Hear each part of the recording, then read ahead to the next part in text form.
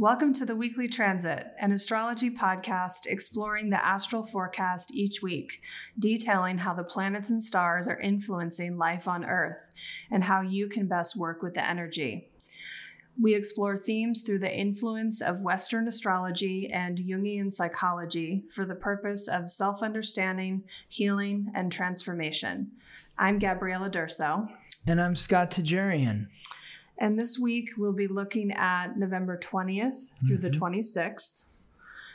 And our theme for this week is the energy of stelliums in Sagittarius and how to connect with your spiritual nature.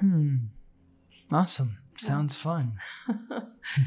So we've been getting some questions about stelliums recently. Yes. And it's great timing because we have some stelliums happening the week of November 20th. So for those who might not be familiar, can you remind us what a stellium is? A stellium is when there are 3 or more planets in the same sign or house.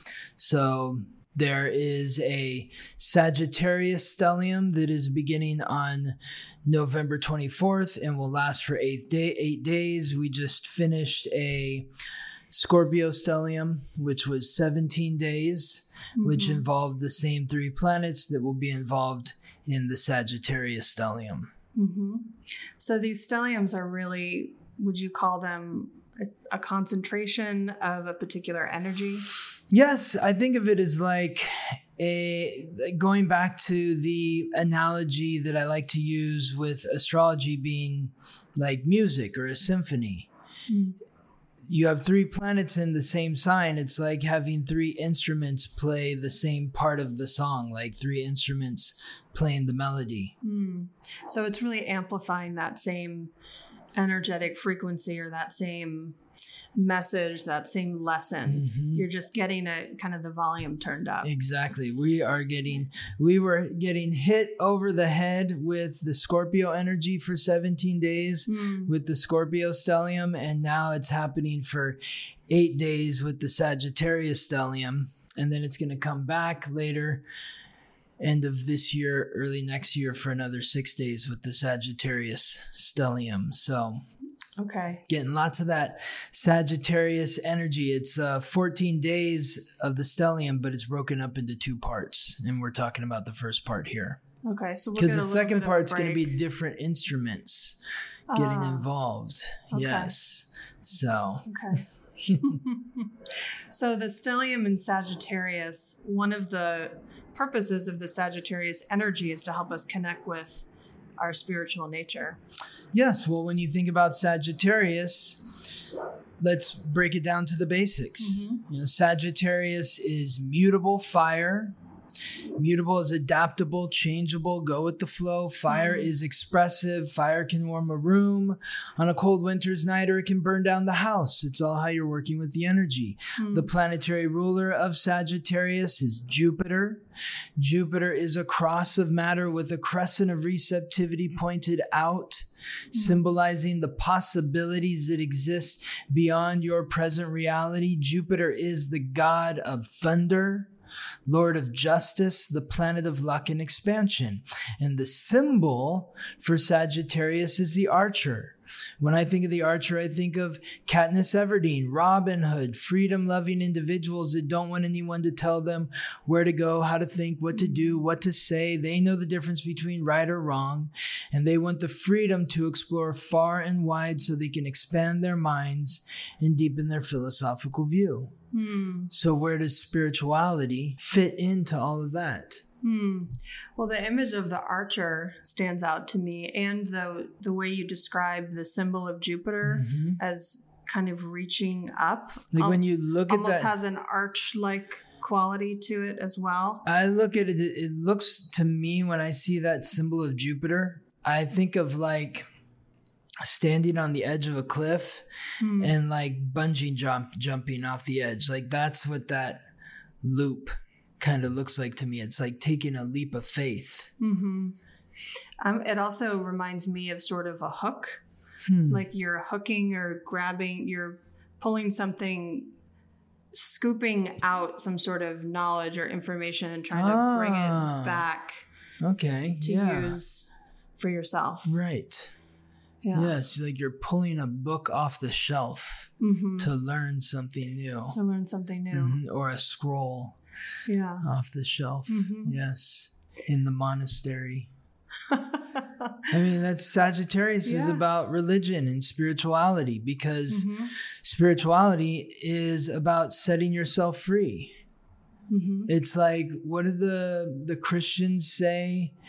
It's like, born again. It's like, you're free. You're free of sin. There's no more burdens. That's what like spirituality is. When you have connected to a higher power and you realize your place, that you belong here, that you have purpose, that all that has come before you, all that you've done was for a reason that led you to this moment right now of clarity, of understanding, of acknowledgement that you are connected to a higher source, a higher power. And from that energy, you feel free. That Sagittarius is the sign of truth and honesty. And that phrase, the truth will set you free. So if you're speaking your truth, if you are being honest, then you're being ethical. Ethics is connected to morality. Morality is connected to the higher power. Doing unto others as you would have them do unto you. It brings a sense of freedom. It does. And for me, spirituality also brings me freedom, knowing that I'm not in charge of everything. Like, to me, I don't know if anyone else relates to that, but I feel relief when I feel into my higher power, and whatever that is for me might vary depending on, my life circumstances or what's coming up for me. Sometimes my higher power is just nature, is the cosmos itself. So part of what I love about the freedom of spirituality in general is that it can be anything that helps you feel free. Yes. It's not limiting. Spirituality is more than one thing or one idea. Totally.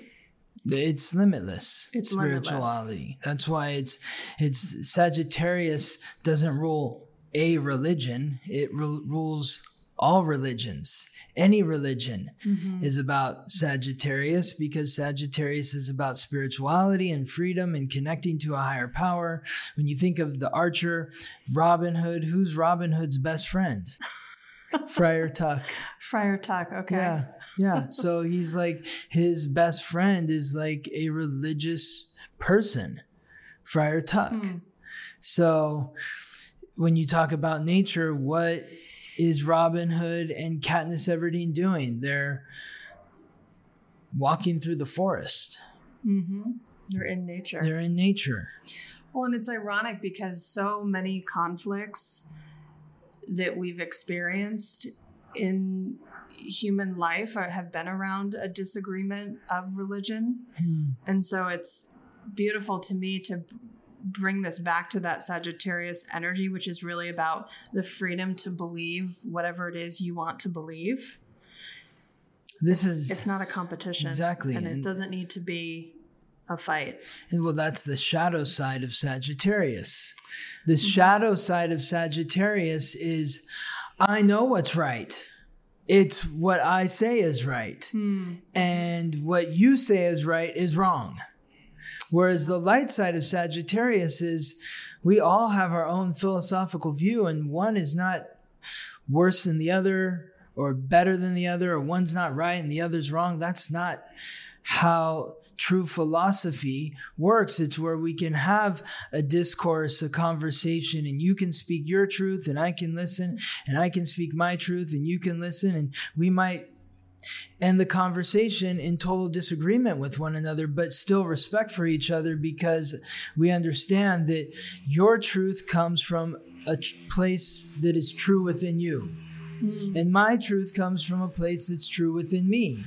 But if we're on the shadow side, then I'm saying that your religion is wrong, my religion is right. That's narrow-minded. It's closed-minded. It's not representative of that Sagittarius energy at all. Yes, it's not freedom. It's not freedom. It's not exploration. Mm-hmm. So there's also this aspect of Sagittarius energy and spirituality that's about releasing the material. Because when you're in that mode of exploring, you're in search for freedom, you're on the move. Sagittarius is associated with travel.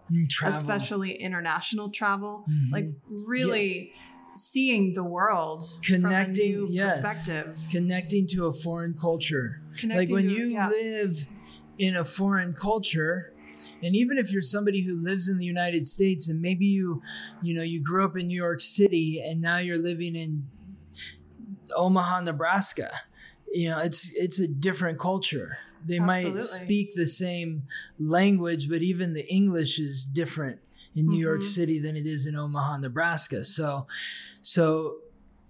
it's about really getting in touch with a new culture, a new language.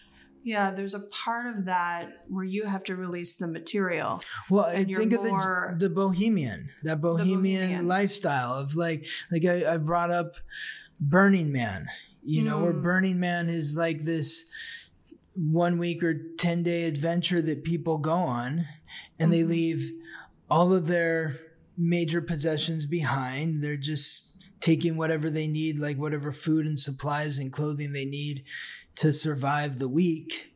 But there's no money exchanged. It's just about doing what's right. Well, and it's the exchange of ideas, values, ethical, moral kind of ways of being and living. Yes. I guess that's the exchange over the material financial exchange. Right. That's prioritized. The sun will be in Sagittarius from November 22nd to December 21st. Then there is Mercury, the messenger of the gods, guide of souls to the underworld, the planet of consciousness, communication, coordination. Mercury's been transiting through Sagittarius since November 10th and is there until December 1st when the stellium ends as Mercury transits out of Sagittarius and into Capricorn. The third planet is Mars, the god of war, the planet of action, aggression, and conflict, which transits into Sagittarius 2 days after the sun. Continuing with that conjunction, the sun and Mars have been riding together within 2 degrees since November 10th. Mars joins the sun in Sagittarius on November 24th. That's when the stellium begins. Because on the 24th, you'll have the sun, the planet of light, life, and vitality, Mercury, the planet of communication, Mars, the planet of action, all transiting through Sagittarius. So the sun is bringing light, life, and vitality to the energy of Sagittarius. Mercury is bringing that mental awareness and that ability to communicate your truth, to speak your truth. And then Mars is bringing that go energy, that like really it's stoking the fire that is already burning because of the sun. It's igniting it even further. It's like pouring gasoline on the fire. Right. So whatever is coming up for you this week is illuminated by the sun. So your identity, how you're identifying with freedom, how you're identifying with your spiritual values, how you want to explore, what kind of adventures you're seeking, is aligning with your mind, Mercury. So there's a seamless way that you're able to communicate your thoughts, feelings, your needs. And then it's aligning with Mars, which is allowing you to actually put those into action, to actually do it. Yes. So it's a real gift. Anytime you're aligning thought with action, I think especially like the Mars Mercury piece is a gift because they're on the same page. So there aren't going to be there shouldn't be any obstacles. Of course, it depends on, the particulars of your chart, but the kind of the collective energy is supporting that really seamless thought into action kind of energy. So before we jump into the highlights for the week, we wanted to share a celebrity example of someone who has a Sagittarius stellium and several stelliums actually. Yes. And really wanted to highlight for you, Scott, and for those who might not know, Scott is like an incredible researcher into celebrities, public figures, anyone who has a public birth record. He's just a well of knowledge about their charts. And that's really how you taught yourself astrology, right? It was just through learning firsthand from all of the thousands of public figures. So we'll start bringing in maybe some of those examples into the podcast. You know, for those of you who like to follow celebrities or public figures, it helps give an example, you know, that you can recognize outside of yourself of kind of what that energy looks like. So today we're going to be talking about Billie Eilish. Billie Eilish. Yes. Yes. And we watched, actually, it was my first time experiencing one of her videos. Gabriella didn't know who she was. I didn't really know who she was. She only has a video on YouTube that has 1.2 billion views.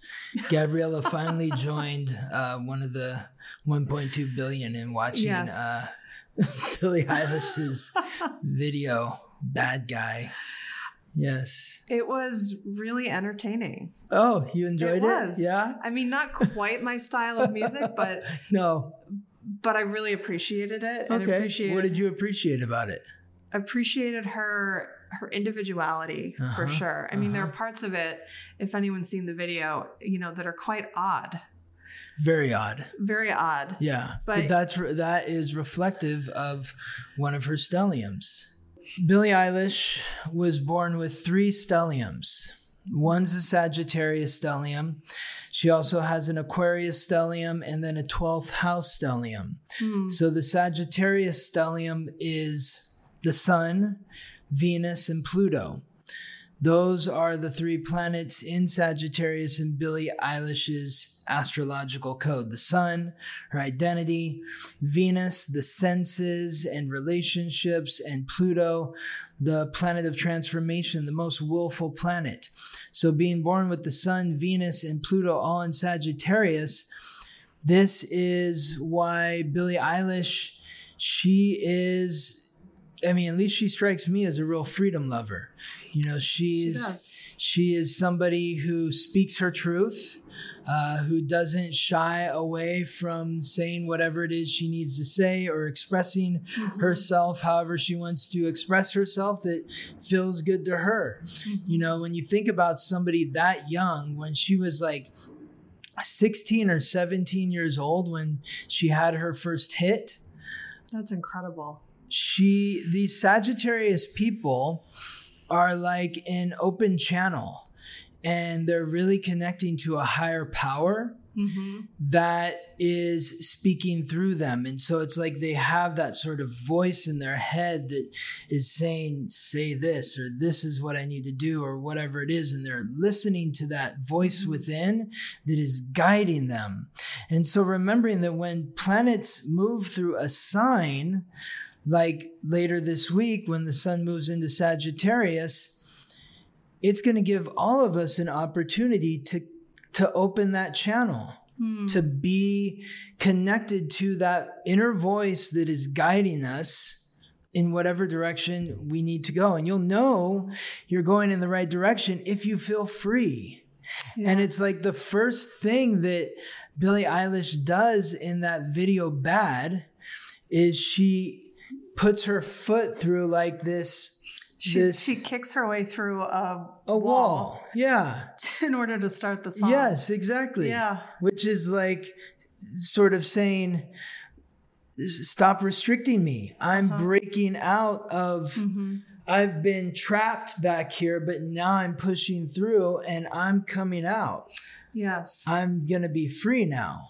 To me, that sort of speaks to her Sagittarius stellium and the Aquarius energy. Yes, she also has a stellium in Aquarius, which is the moon, the planet of emotions; Uranus, the planet of revolution; and Neptune, the planet of dreams and compassion and intuition. So Uranus is the planetary ruler of Aquarius. So Uranus is in a position of power in her chart because it's in the sign that it rules, Aquarius. The moon's in Aquarius. Aquarius is the fixed air sign ruled by Uranus and Saturn, and is symbolized by the water bearer. So this is the sign of innovation because the water bearer innovated and invented the jug, figured out how to bring water from the stream to the village. Aquarius is the innovative sign. It's the sign of independence because creating that jug created greater independence. It freed up time. Saturn is the god of wealth and time. Also the planetary ruler of Aquarius. It freed up time so that the people of the village had more time to do whatever they wanted to do. They didn't have to spend all day going down to the stream, drinking water, bathing like an animal. They had a few people bringing up the water to them, so they didn't have to do that themselves. The Aquarius energy helps us evolve. Essentially. Yes, it's a progressive sign. It's the sign that progresses us into a future where we can be more independent. So a great example of this Aquarius energy in the video. What'd you see? Well, really just how eccentric it is. And that's a good word. There are so many pieces and parts and I guess characters that she's playing. Totally. And a lot of them were sort of identified differently by color, I noticed. So one where she's in a blue room and she has blue hair. And then there's sort of the yellow story. And then she's, the colors change and sort of, it's like she's embodying all of these different parts of herself with sort of equal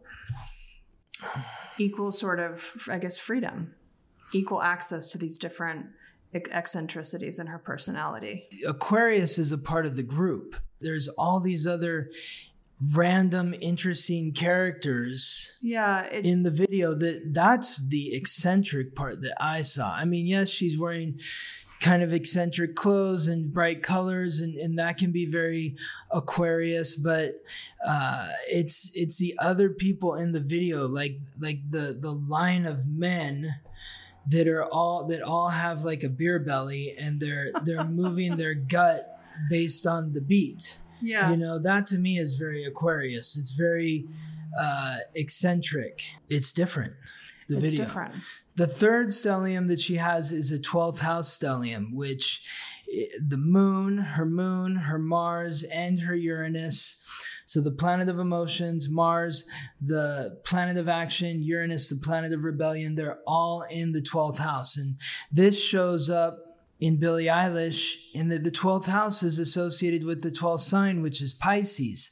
This is the house of the unconscious. I view Pisces is one of the signs that rules music because music draws you into the unconscious, into the dream world. And even like watching this video, listening to the song, you're drawn into Billie Eilish's eccentric world.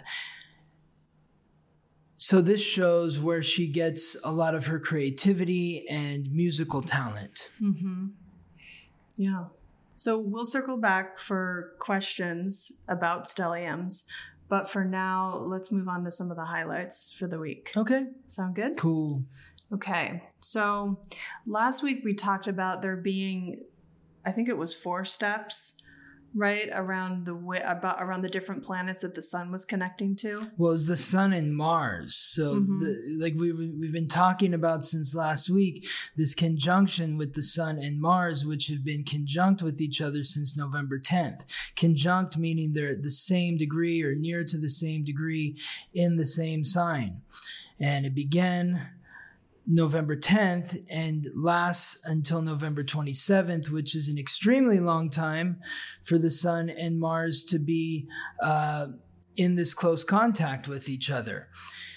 It's something that happens only every couple of years because it takes Mars 2 years to catch up to the sun, or for the sun to realign with Mars or catch up to Mars. The sun is like lapping Mars again.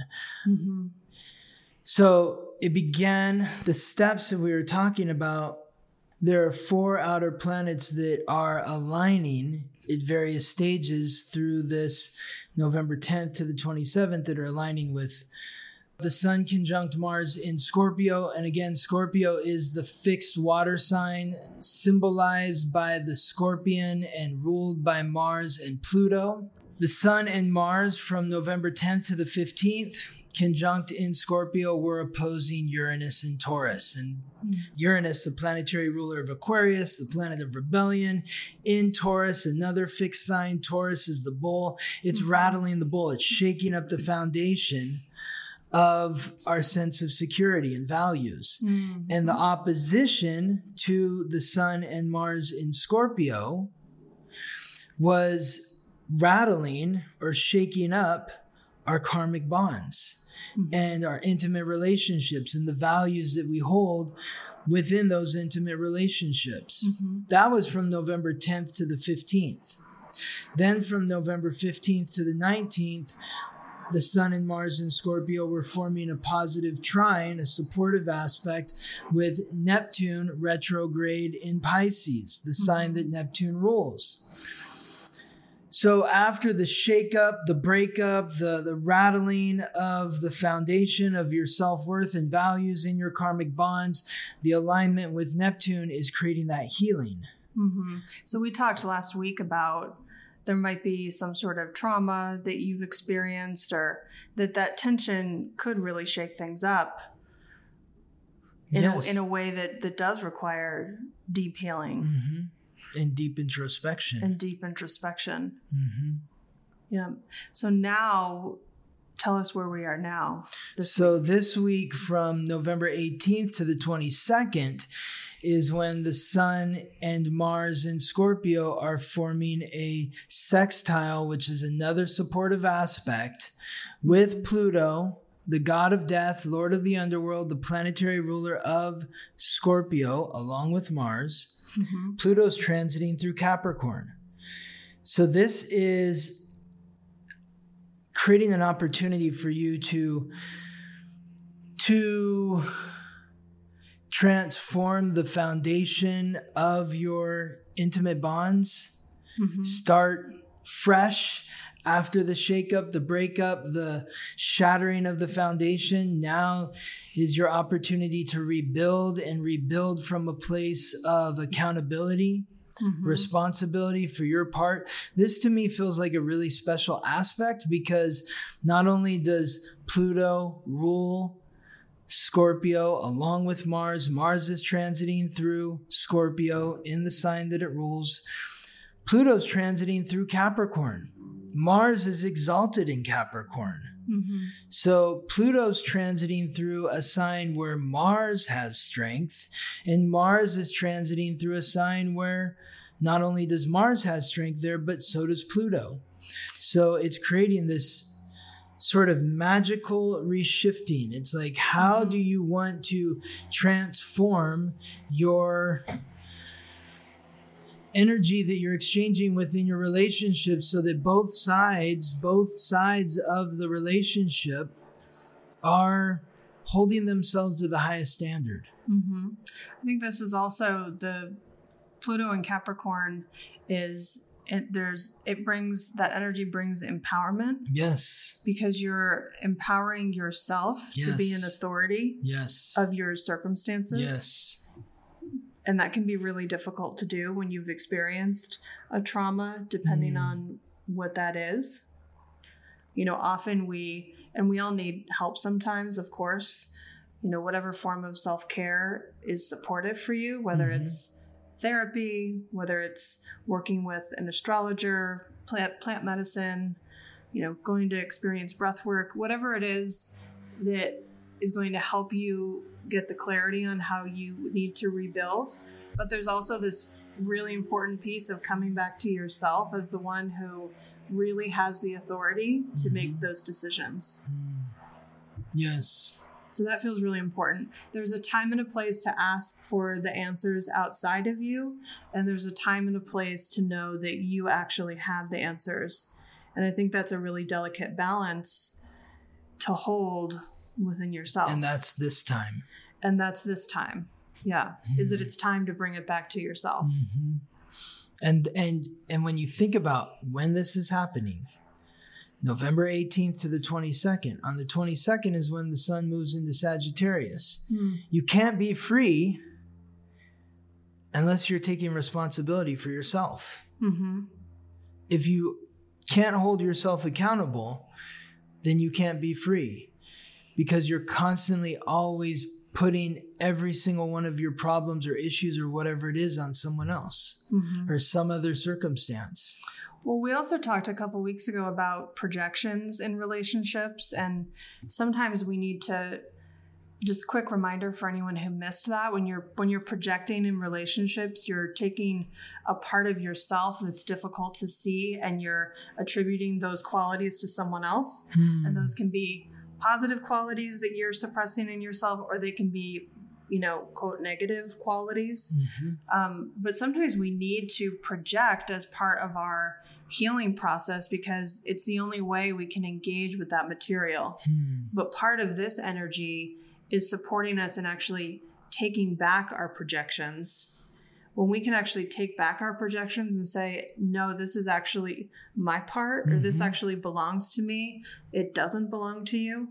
That's when that process of projecting can actually bring us healing. It's not healing when you aren't able to ever take back the projections.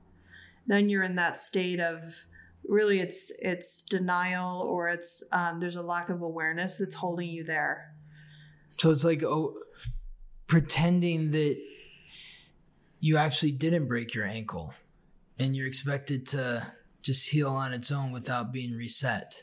It is, and I also just want to, I guess, bring some compassion into this too, because we all know that denial is a part of the grieving process as well.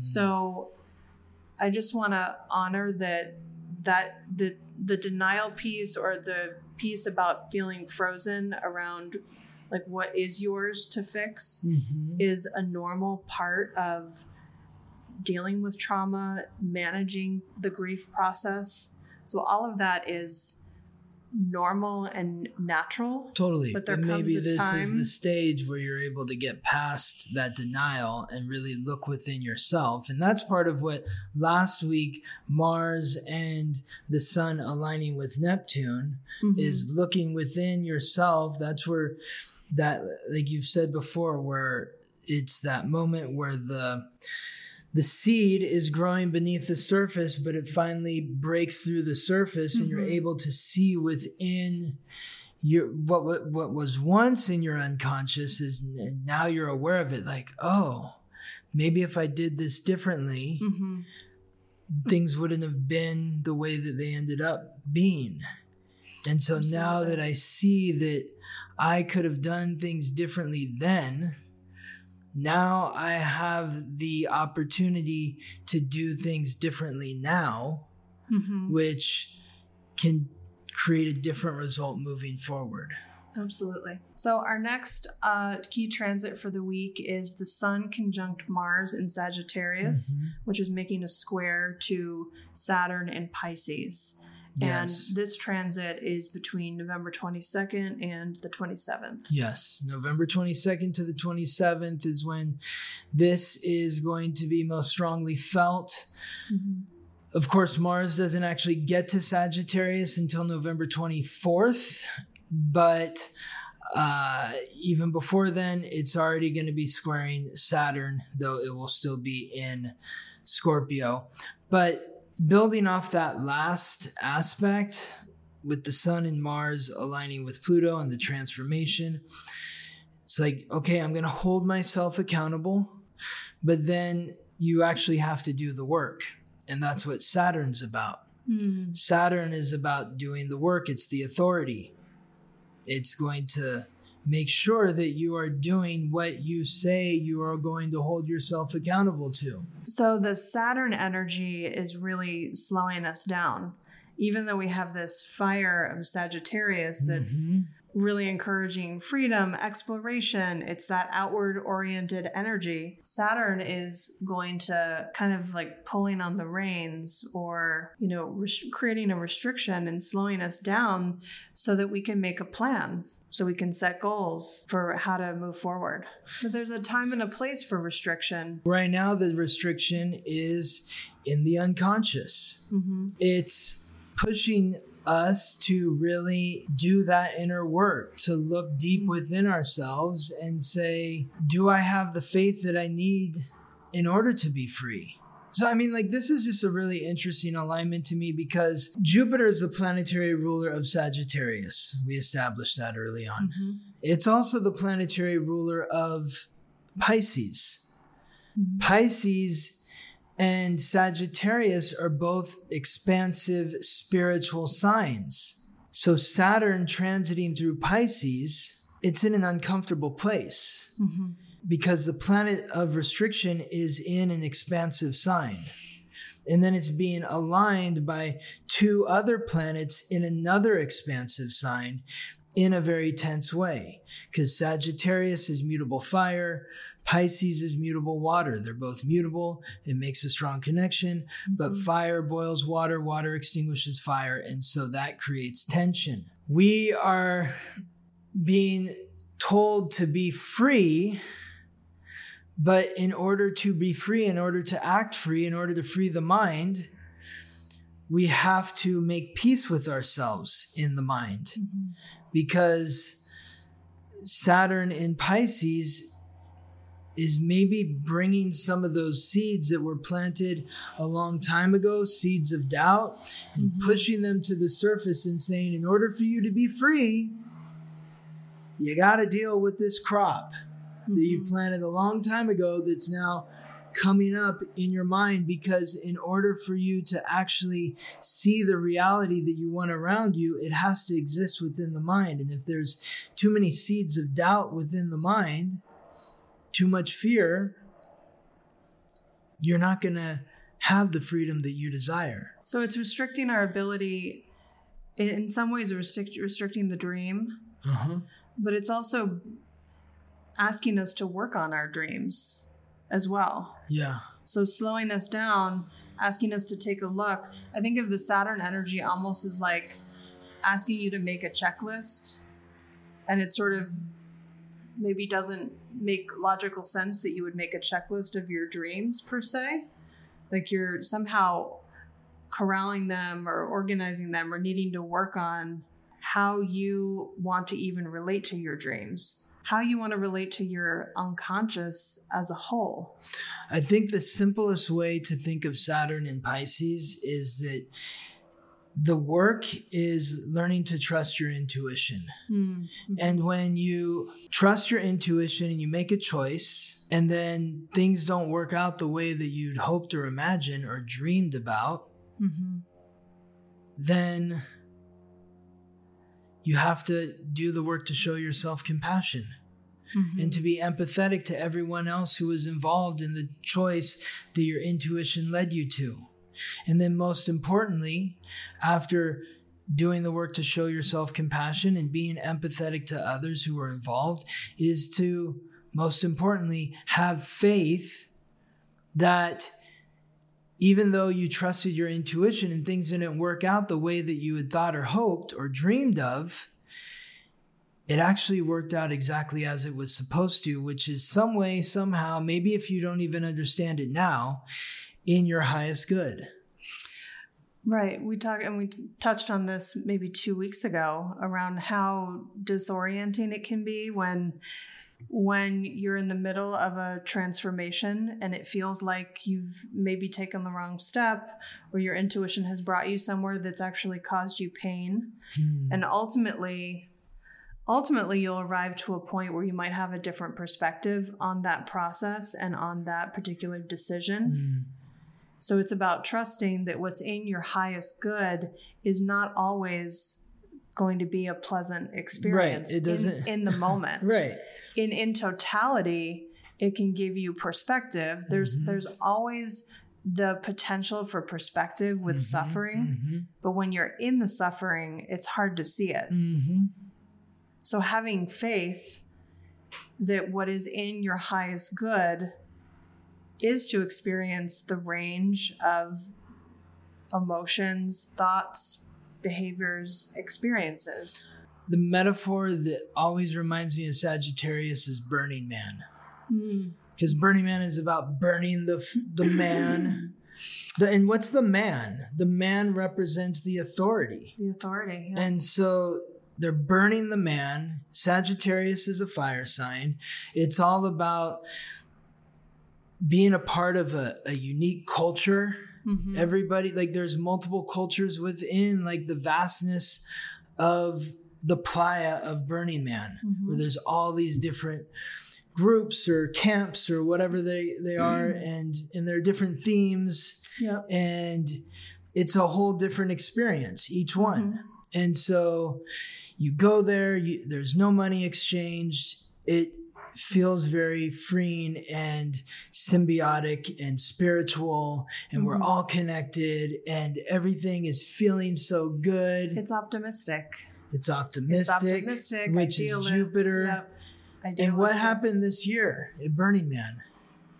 Well, this year there was a lot of rain. It rained. Yeah. It And that literally to rained me, on the fire. And it rained on the fire. And that to me is the metaphor of Saturn in Pisces squaring the Sun and Mars in Sagittarius, because Pisces is a water sign. And it rains, it extinguishes the fire of Sagittarius. And so like I know some people that were at Burning Man this year, and someone told me a story about how they were at their camp and had a couple friends at their camp from another camp. They got stranded at their camp because it started raining. And the message went out on the Burning Man radio that everybody should just stay where they are.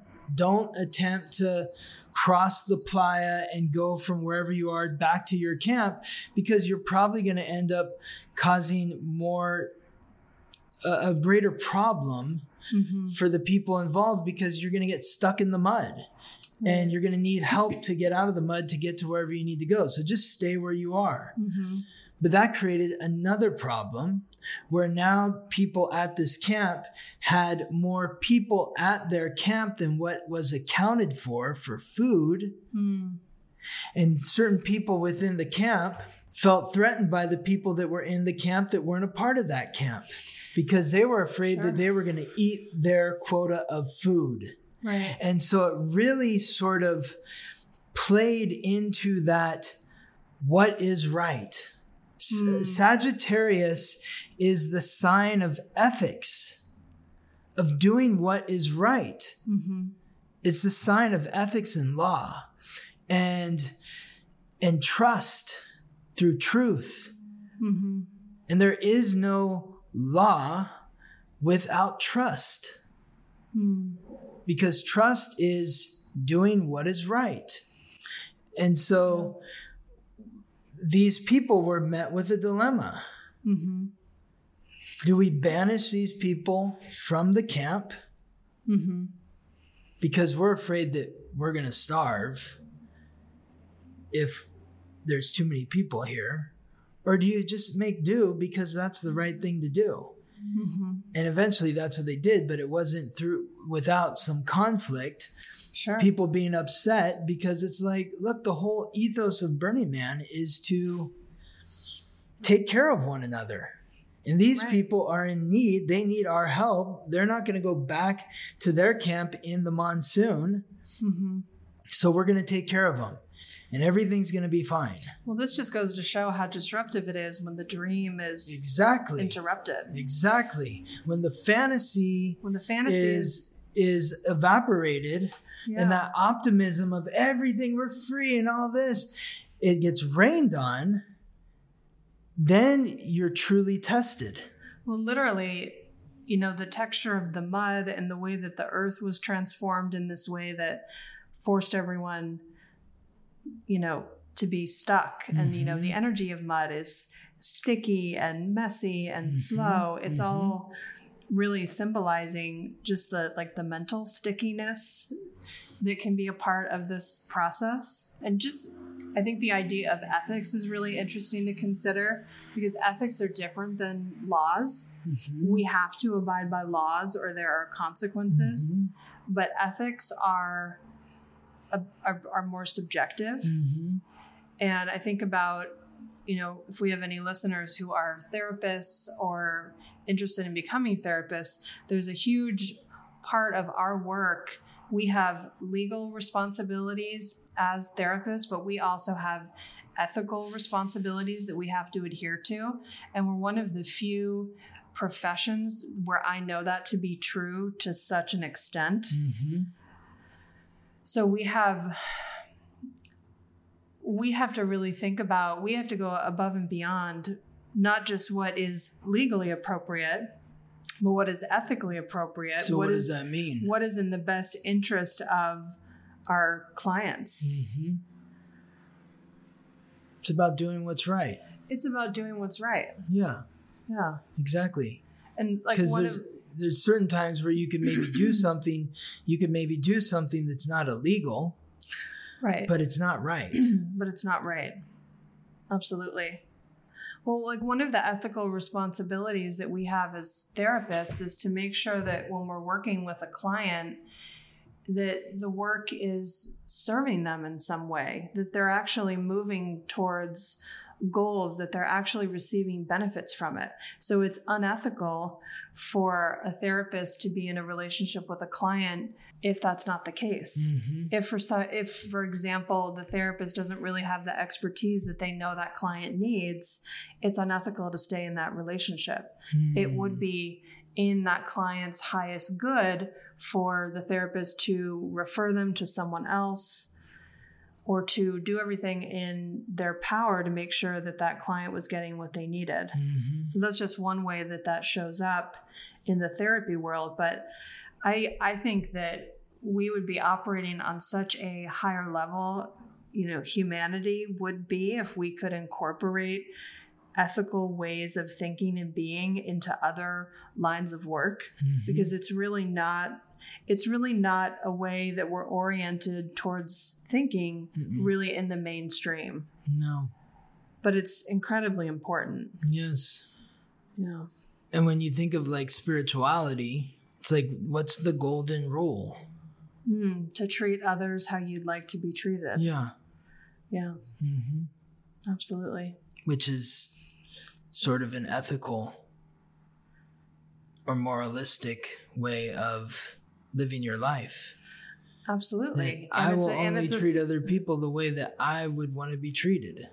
Absolutely. So ethics and spirituality are really incredibly intertwined. That's why they're both ruled by Sagittarius. Yes. So maybe that's part of the consciousness we need to bring in so that we can continue to evolve. Is an awareness of, it's not just the bare minimum of what is illegal, it's legal or illegal. Because we all know that there are plenty of things that are legal that are not okay, because of the circumstances or, because of the ethical ramifications. Let's move on to our next transit, which is Mercury in Sagittarius, sextile Venus in Libra. Mercury in Sagittarius, the planet of communication in the sign of truth and honesty. Venus, the planet of relationships in the sign of relationships, which it rules, Libra. These two have been aligning with each other since November 9th. It's creating honesty, but also grace in the way that you communicate in your relationships. But this is building to a fruition this week, because once we get to November 20th, like right on Monday, and then all the way really through to Wednesday, even Thursday, Friday, you'll be feeling this. It's all throughout the week. And it's really interesting that this is happening right in alignment with Thanksgiving and people getting together with their families and having who knows what kind of discussions where people are spewing their truth. And hopefully we're all remembering what we're talking about here, where it's about my philosophical view is my truth, and my truth is a wonderful thing, but my truth is not the truth in totality.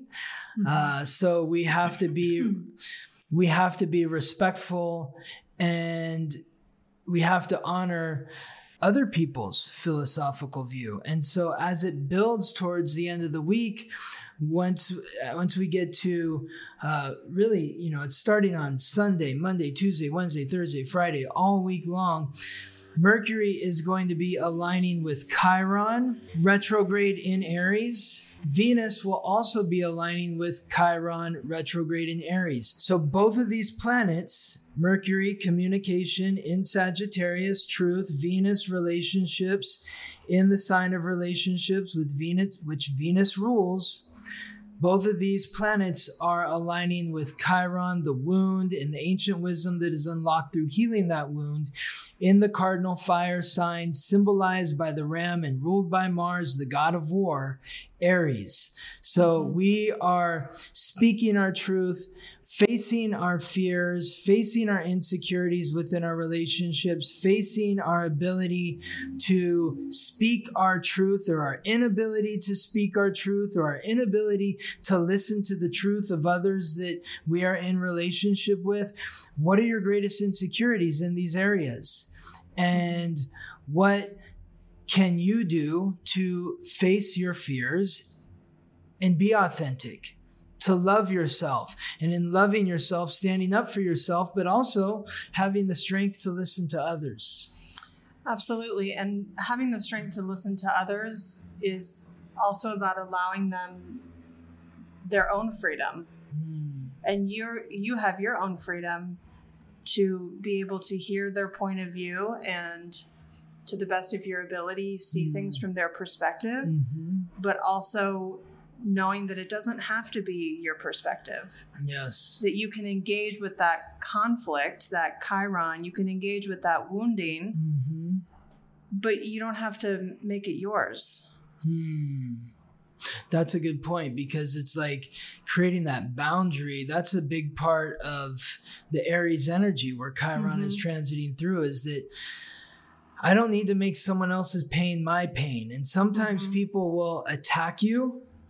They will attack you with their truth, and they will feel pain about something maybe someone else has done to them, or maybe it's something that they've seen somewhere else. Maybe it's something they've seen on their phone or on the TV or whatever, and it's upset them. And you're the first living, breathing soul that they identify with, whatever they saw on the TV that they're upset about. And so they're projecting it onto you and trying to make their pain yours, because they feel pain. They want to transfer their pain to you. Absolutely. And so part of what can bring healing during these interactions, which, could be coming up around the holidays, could be, coming up in other relationships as well, is really by connecting to your spiritual nature and allowing everyone the freedom to be wherever they are in their process. It's almost like, if you're in a conflict, what you can do is, I think of it as like zooming out. And it's like you're looking at the situation as if it were a puzzle, and you can start to understand why each of the pieces and parts exist. But instead of being down there in the details, like with a pitchfork yourself, part of that ability of that spiritual nature, that Sagittarius, kind of that big picture, the big picture, long-term sort of view is to be able to zoom out and to understand that everyone is having the experience that they need to have in order to face their wound and in order ultimately to be able to heal from that wound. So you don't have to take it personally, even though it feels personal when it's at your Thanksgiving table. It sure feels really personal. But by connecting to the larger knowing of whatever your spiritual views are, can help you really work with that energy. Yes. So this could be a challenge. There could be challenging aspects this week, but you're also supported in being reminded of your ethical code, being reminded of the golden rule. How would you like to be treated? We've all been that wounded person before. We've all been that person who is just on the floor in the fetal position, unable to see the way out. We've all been that person who has just been triggered by some outer influence that has brought up something raw in us and taken it out on someone else. We've all been there.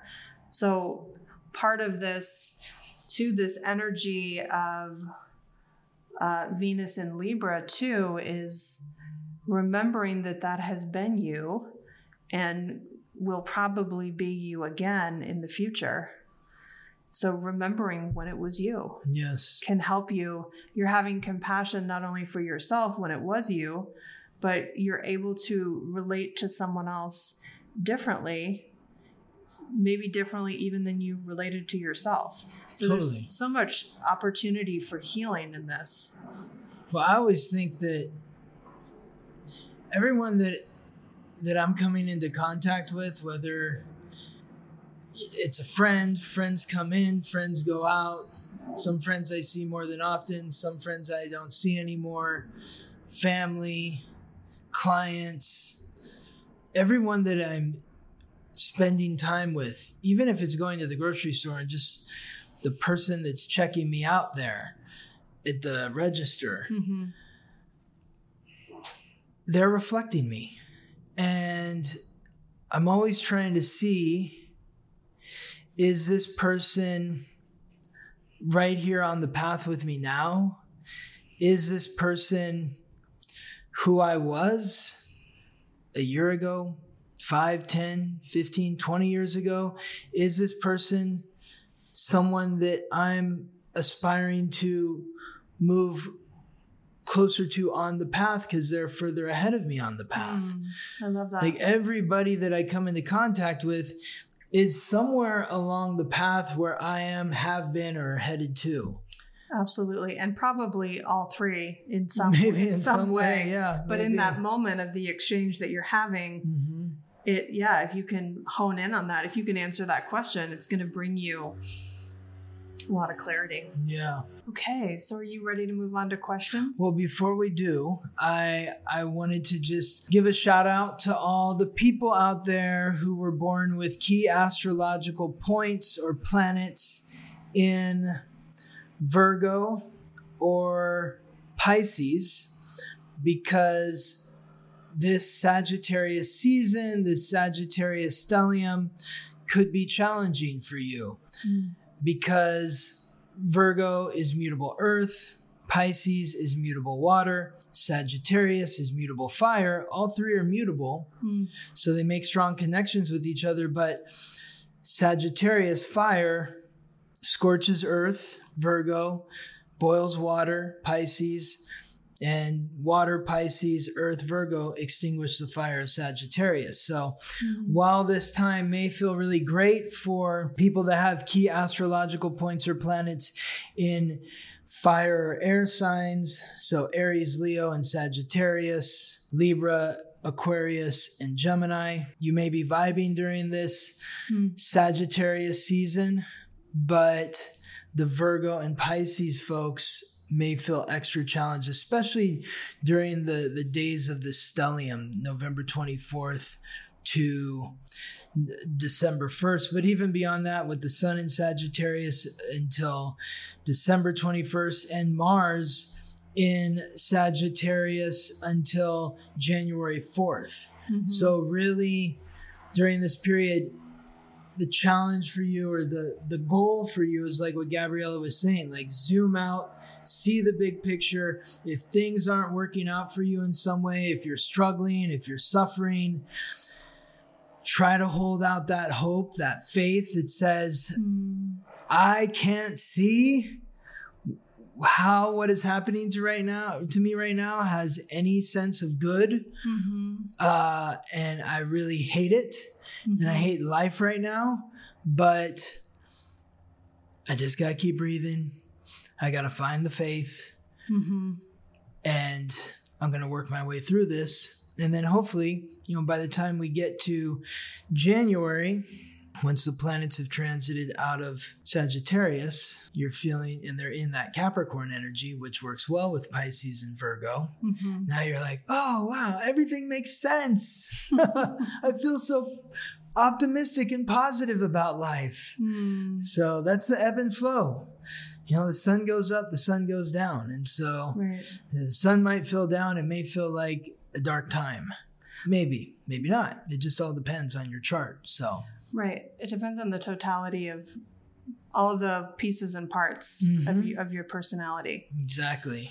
I do have a thought. If you find yourself really struggling this week, I wanted to share an experience that I had last night that might be useful that I wanted to share with everyone in this space. So we have a fireplace and it was really cold yesterday. So we had it on. And I found myself at one point last night really entrained looking at the flames. And if you're someone who's struggling with fiery energy, struggling with this Sagittarius goals and aspirations for the week or for the season, you can do this with a fireplace. You could also just do this with a candle. Spend some time just relating to the fire and noticing. What I was getting last night was the movement, the organic nature of the flames was bringing me into that frequency of freedom, bringing me into that frequency of movement, change, healing, transformation. And it was really profound. And it really happened by accident with the fire, but you can do this more intentionally as a way of tuning into some of those aspects of Sagittarius. And you got some great insight into yourself. I did. I feel it felt like a meditation, but instead of trying to focus on something in particular, it brought me to a really peaceful place because I found myself just following the flame and realizing it wasn't going anywhere, but it was going everywhere. Yes. That's very Sagittarius. Yes. And I felt it's like what you said, this coming week, if you're on the right track, you'll feel free. And I felt free. I could have watched it for hours, but then I started to get too hot. So I had to turn it off, but there was some insight there for me. And so maybe there will be for some of our listeners, whether you're struggling this week or not. Love it. Just to keep it in mind. Yes. Love that idea. Also, another suggestion is take a walk into nature. Absolutely. And be by yourself and find a quiet place, whether it's a park or you're on a hike or you're someplace where you're the only person. It's just you and the birds and the trees and the ground beneath your feet, the dirt beneath your feet, and listening to what comes through within yourself. And that's one of the most profound things for me about being in nature is that it's not silent in nature. No. It can actually be quite noisy. Yeah. So there is it's a practice to really listen to your surroundings like that. Even though you might think, you're going out to experience silence, there is so much to hear. Yeah, it's not even about the silence. It's all the sounds that are happening in nature are conducive to unlocking your mind, to give you insight into healing yourself. It makes me think of the first park ranger, Galen Clark. He was told he had 6 months to live when he was like 40 something years old. He lived in the Midwest and lived this like hustling, bustling lifestyle. And he's like, okay, well, if I'm going to die, then I'm going to go out west. And he ended up in Yosemite in California, and he lived for another 50 years because his whole, you're 70% water, 60% water. If the energies around you are frenetic in a way that are causing illness or disease within you, he went to nature and was healed. And instead of dying in 6 months, he lived for another 40, 50 years. And this is why we have to be so careful about our environments, because we become entrained to them, which means that we embody the frequency of not only what you're giving your attention to, but even what you're not giving your attention to, just what is in your orbit. Yes. So that is a really powerful example. Yes. And it's like the Virgo people, the Virgo energy is wanting to control everything and really hone in on the details. And it's hard to pull back and see the big picture. Whereas like the Pisces energy is so sensitive, so impressionable or intuitive to everything that's going on around them, that all of the truth and battering going back and forth with the Sagittarius energy might be too much for them. So both can hopefully find that refuge, either in nature or staring at the candle or at the fire and finding that moment of peace. Finding a way to relate to natural elements, whether it's fire, whether it's, gazing at a fountain too, like engaging with the elements. Absolutely. Yes. Yeah. All right. So let's move on to questions. Yes. Okay. So our first one, and these are all as a reminder, we're talking about stelliums. Yes. In all of these questions, which is a beautiful synchronicity since we had so much of that to share today. Yes. Anyway, so the first question comes from Micah. Micah asks, is it common to see a stellium of 5? My Uranus, Saturn, Sun, and Neptune and Mercury are in my Capricorn 8th house. Some are generational signatures. I was born in 1988. Stelliums in general, 3 planets or more in a sign or a house, are actually fairly common. I mean, half the year there are stelliums happening for over half the year. This year, over half the year, there were stelliums. Next year, over half the year, there's stelliums. When you were born, Micah, it would have been more common to have 5 just because of those generational signatures, as you say. Because from 1988, 1989, 1990, you were born in 1988, those 3 years, Saturn, Uranus, and Neptune were all transiting through Capricorn. So everybody born in 1988, 89, and 1990 has at least that Capricorn stellium because that stellium was happening for 3 years. So to have a 5-planet stellium is obviously less common than a 3-planet stellium, but it's actually more common due to when you were born. There were more 5-planet stelliums in 88, 89, and 90 because of those 3 planets in Capricorn. So yeah, and those generational planets are really bonding you to your generation. There's a certain way of relating that is common among generations because of these outer planets. People that were born between 88, 89, and 90, like that generation is here to rebuild, to rebuild whatever is being torn down right now or what was torn down before. Throughout your lifetime, you're here to rebuild the community, rebuild what it means to be an authority, rebuild the dream, the fantasy. A very powerful generation, 88, 89, and 90. I celebrate you all. And from a psychological perspective, these stelliums are really amplifying certain personality traits that you have. So what are some examples? Well, in creating consistency. I mean, we all have, what's so beautiful about astrology is it helps us look at the ways that we are in alignment with ourselves and the ways that we sometimes contradict ourselves. And so much, I see so much in the mental health field of where we are pathologizing differences, like inner conflicts, pathologizing them like there's something that needs to be solved.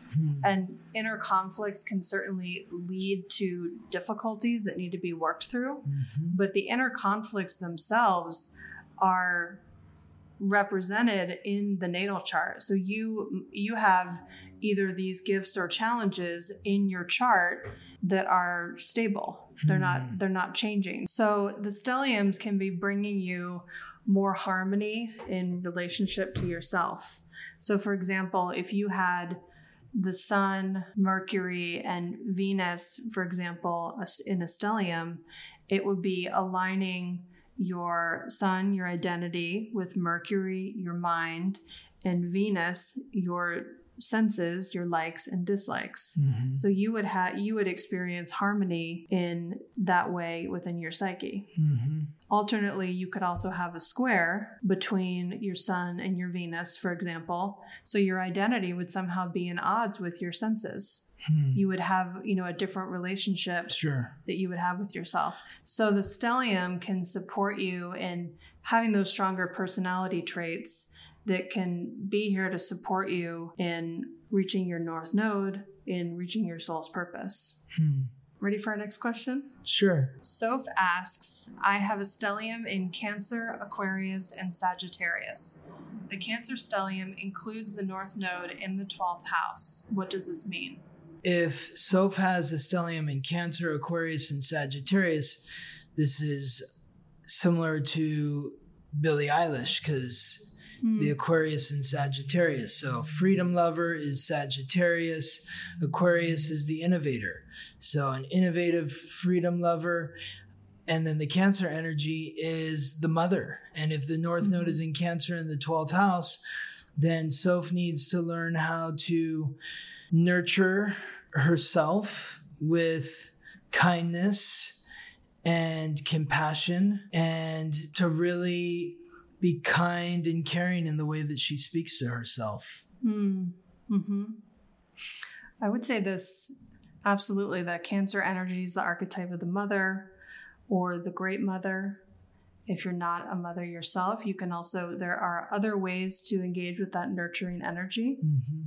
By nurturing, caring for yourself, like you said, caring for others, caring for a pet, being in a caring profession or a helping profession.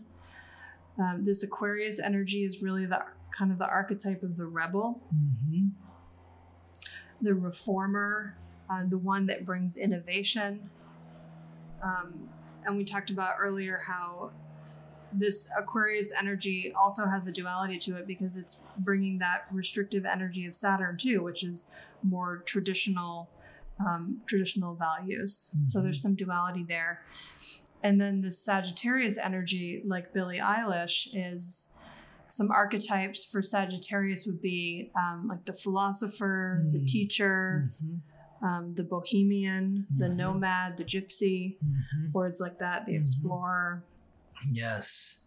Cancer energy is about accessing feeling states and embracing the different fluctuations of your moods. So understanding it's the influence of the moon.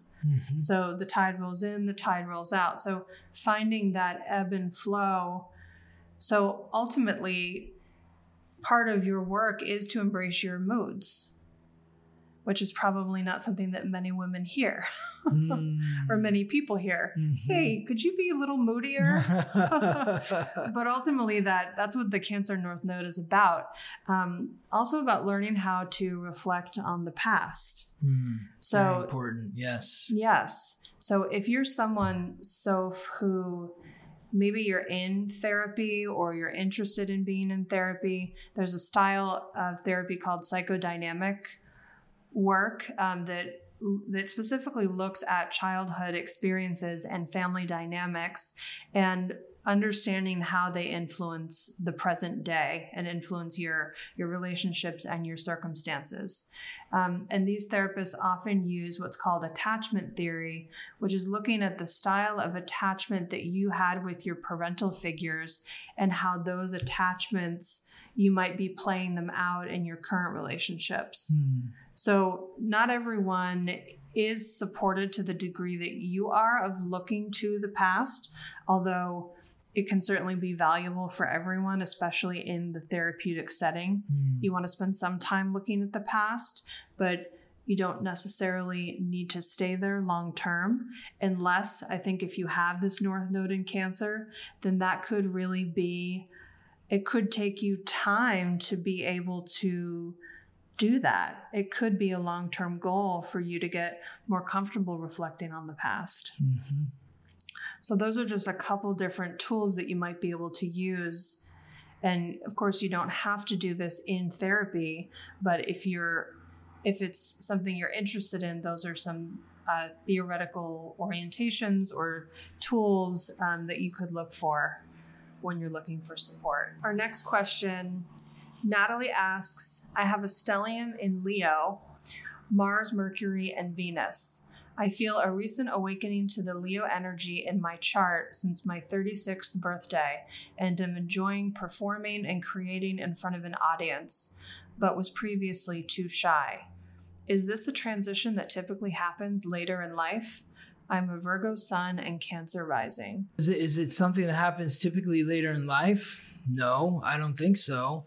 I would have to see the rest of Natalie's chart to really know what's going on there, what planets are transiting where, through what house, what's transiting in her progress chart as well would give some insight into maybe why this awakening is happening now. I know at age 36 is when you experience your third Saturn squaring Saturn. So there is 36, 37 is supposed to be a period of leveling up, 35, 36, 37, a period of leveling up in some way.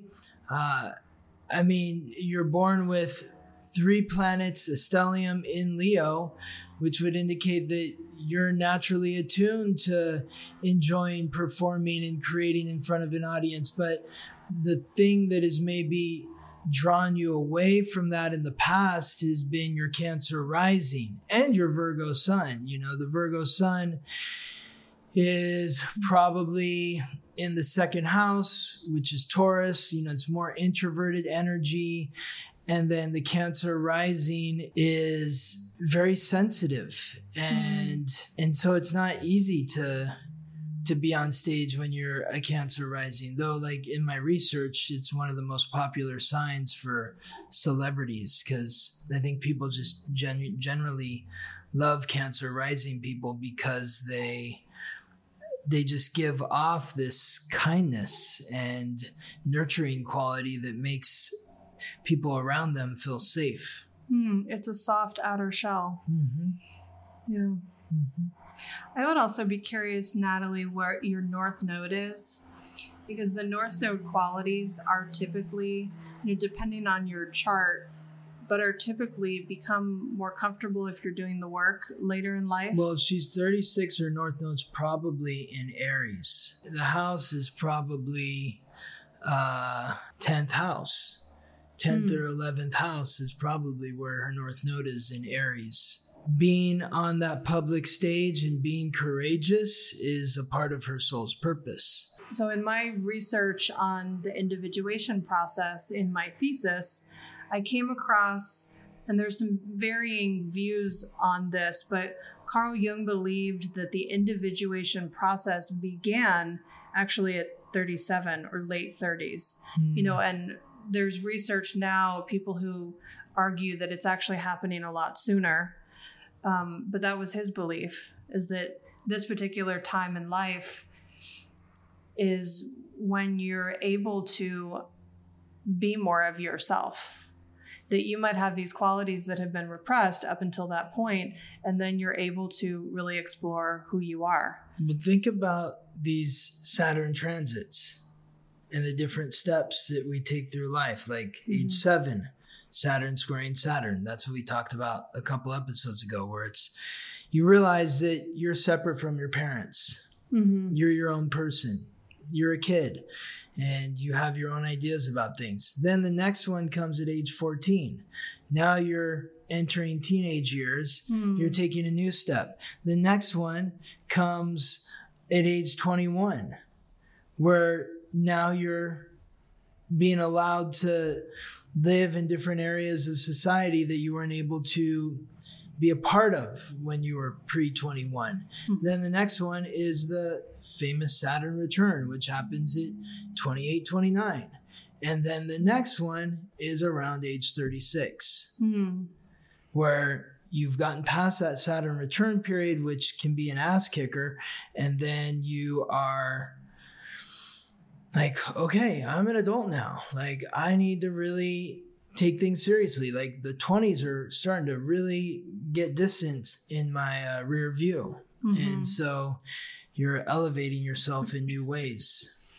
So yeah, you're completing another Saturn cycle and essentially are learning more about who you are, becoming more of your authentic self.